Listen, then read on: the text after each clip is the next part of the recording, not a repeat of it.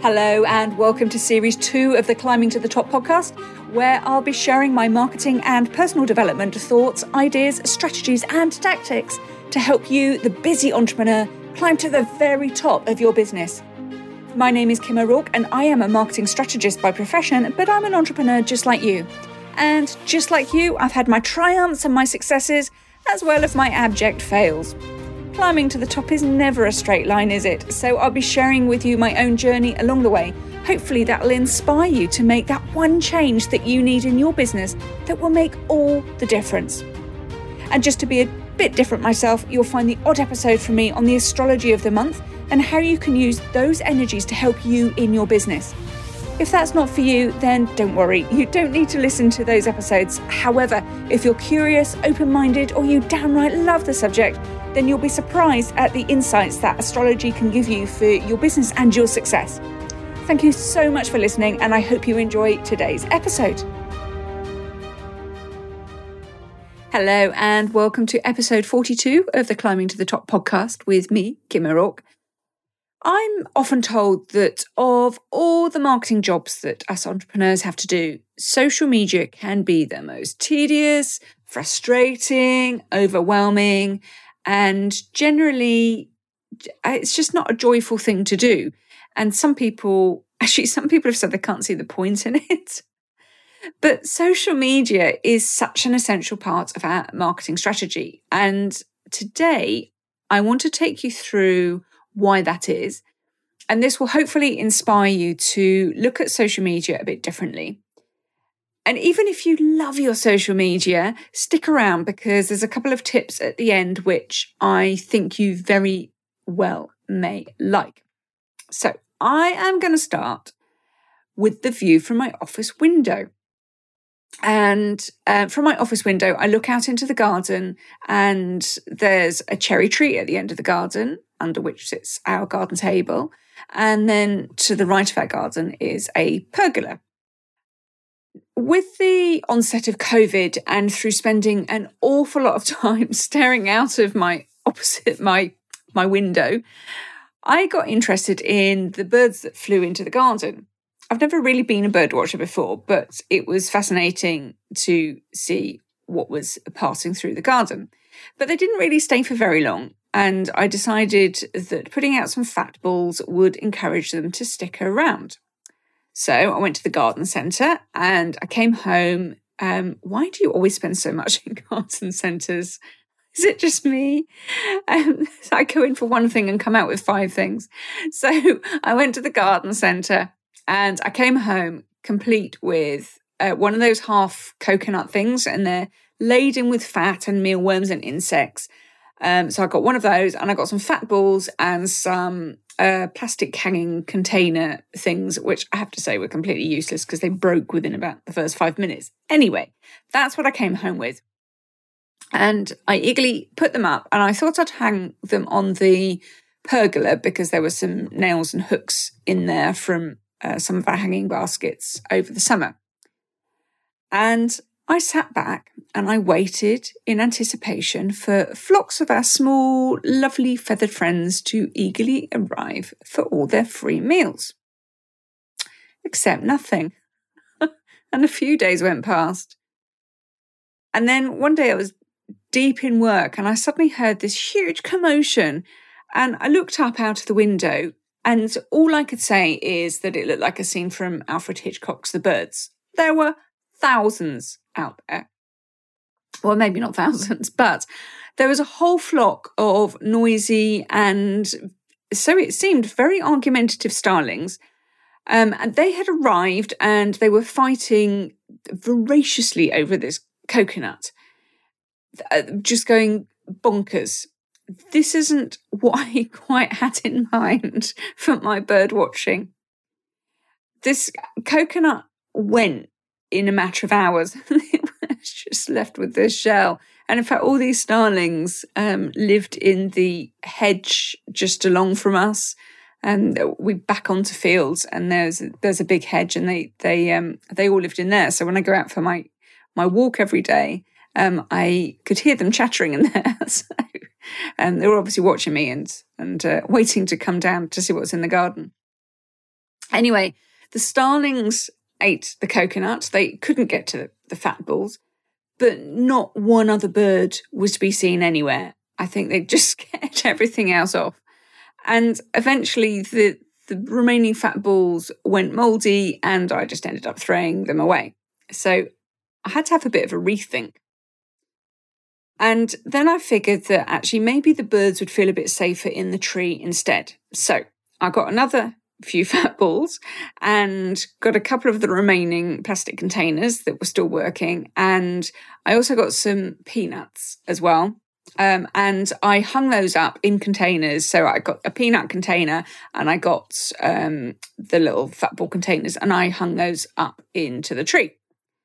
And a day or two went past. And in fact, when we hung them up, we just stood at the door and looked, waiting with anticipation. And there was nothing. I don't know what we were expecting, but we hung these things up. Nothing came in. But after a couple of days, finally, we got a customer. And it was Mr. Robin.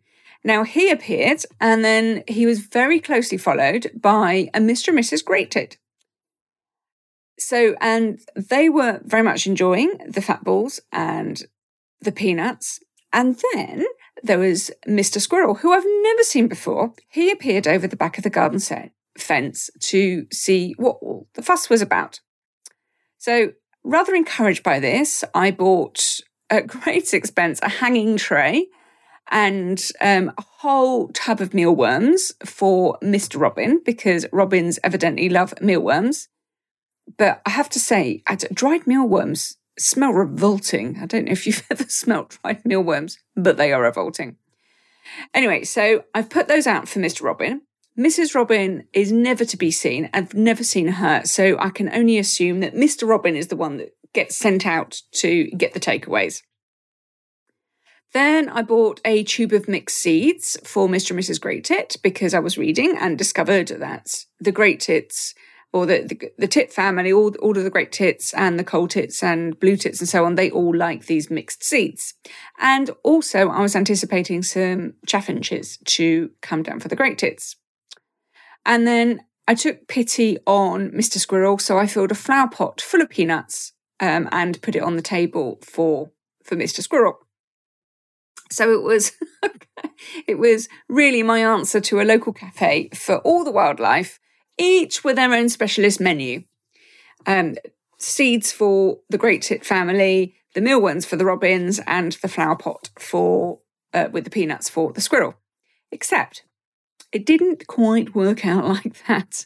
Now, Mr. Squirrel indeed loves his flower pot of peanuts, as does Mr. and Mrs. Great-Tits, and now they have a little family, so I see all of them as well. Then we had Mr. Blackcap. It wasn't a Mrs. Blackcap. Mrs. Blackcaps have a brown cap. It was very confusing. So we had Mr. Blackcap, and he loved the peanut flower pots, but he was only visiting, evidently, because I only saw him on one day.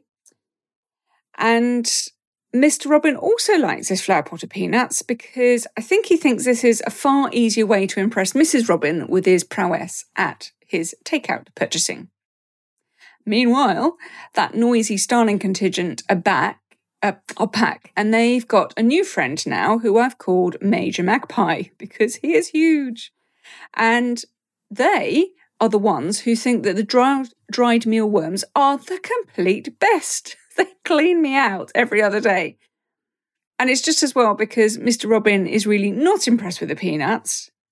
With the mealworms, or maybe it's just Mrs. Robin who isn't impressed with the mealworms. Nobody at all touches the mixed seed.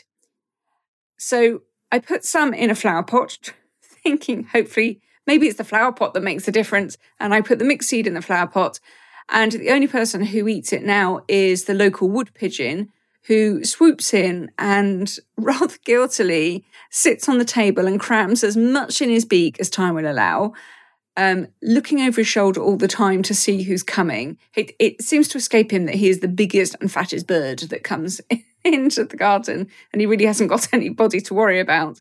But he will eat the seed under a bit of duress, but he far prefers the peanuts as well, and he will stuff loads of those in his in his beak, as I said. So you need to think of your social media like these birdseed and peanuts. Your social media is there to help you attract the right kind of customers or clients to your business. You need to, just like I've put out these seeds and these peanuts in a variety of containers, you need to put out a variety of posts to see who is interested in what. And you need to stop the posts that aren't attracting very much engagement at all, although I dare say we all have the equivalent of the greedy wood pigeons amongst our followers, and all they want is the freebies. And then you amend the rest of your content in a way that your audience responds to best. So my peanuts in a hanging ball, no takers at all. Peanuts in a flower pot, they can't go quick enough. I am filling them up every other day. That is a whole flower pot full of peanuts. So look at how you are putting that information out. Would a visual post be better with the information in, or would a video be better? And I don't know the magic answer to that. You have to put it out there and see who's responding to what is responded to the most, who responds to what kind of content that you put in what kind of post. And I would say that you will have some equivalent of your mealworm posts that nobody likes. So if you don't like the audience equivalent of your argumentative starlings or my argumentative starlings, then I would leave out those mealworm posts. You see, birds aside for a moment, your social media platforms are your greatest test bed for your content, and you can do it completely for free. It's just a brilliant platform for doing that. You don't need to guess. You can put stuff out there and see what people are responding to. Ultimately, you'll end up bringing the right kind of audience to you, and you'll have a bunch of social media posts that you know work. These ones, as you probably know, these are the ones that you'll have likes and comments and shares and so on.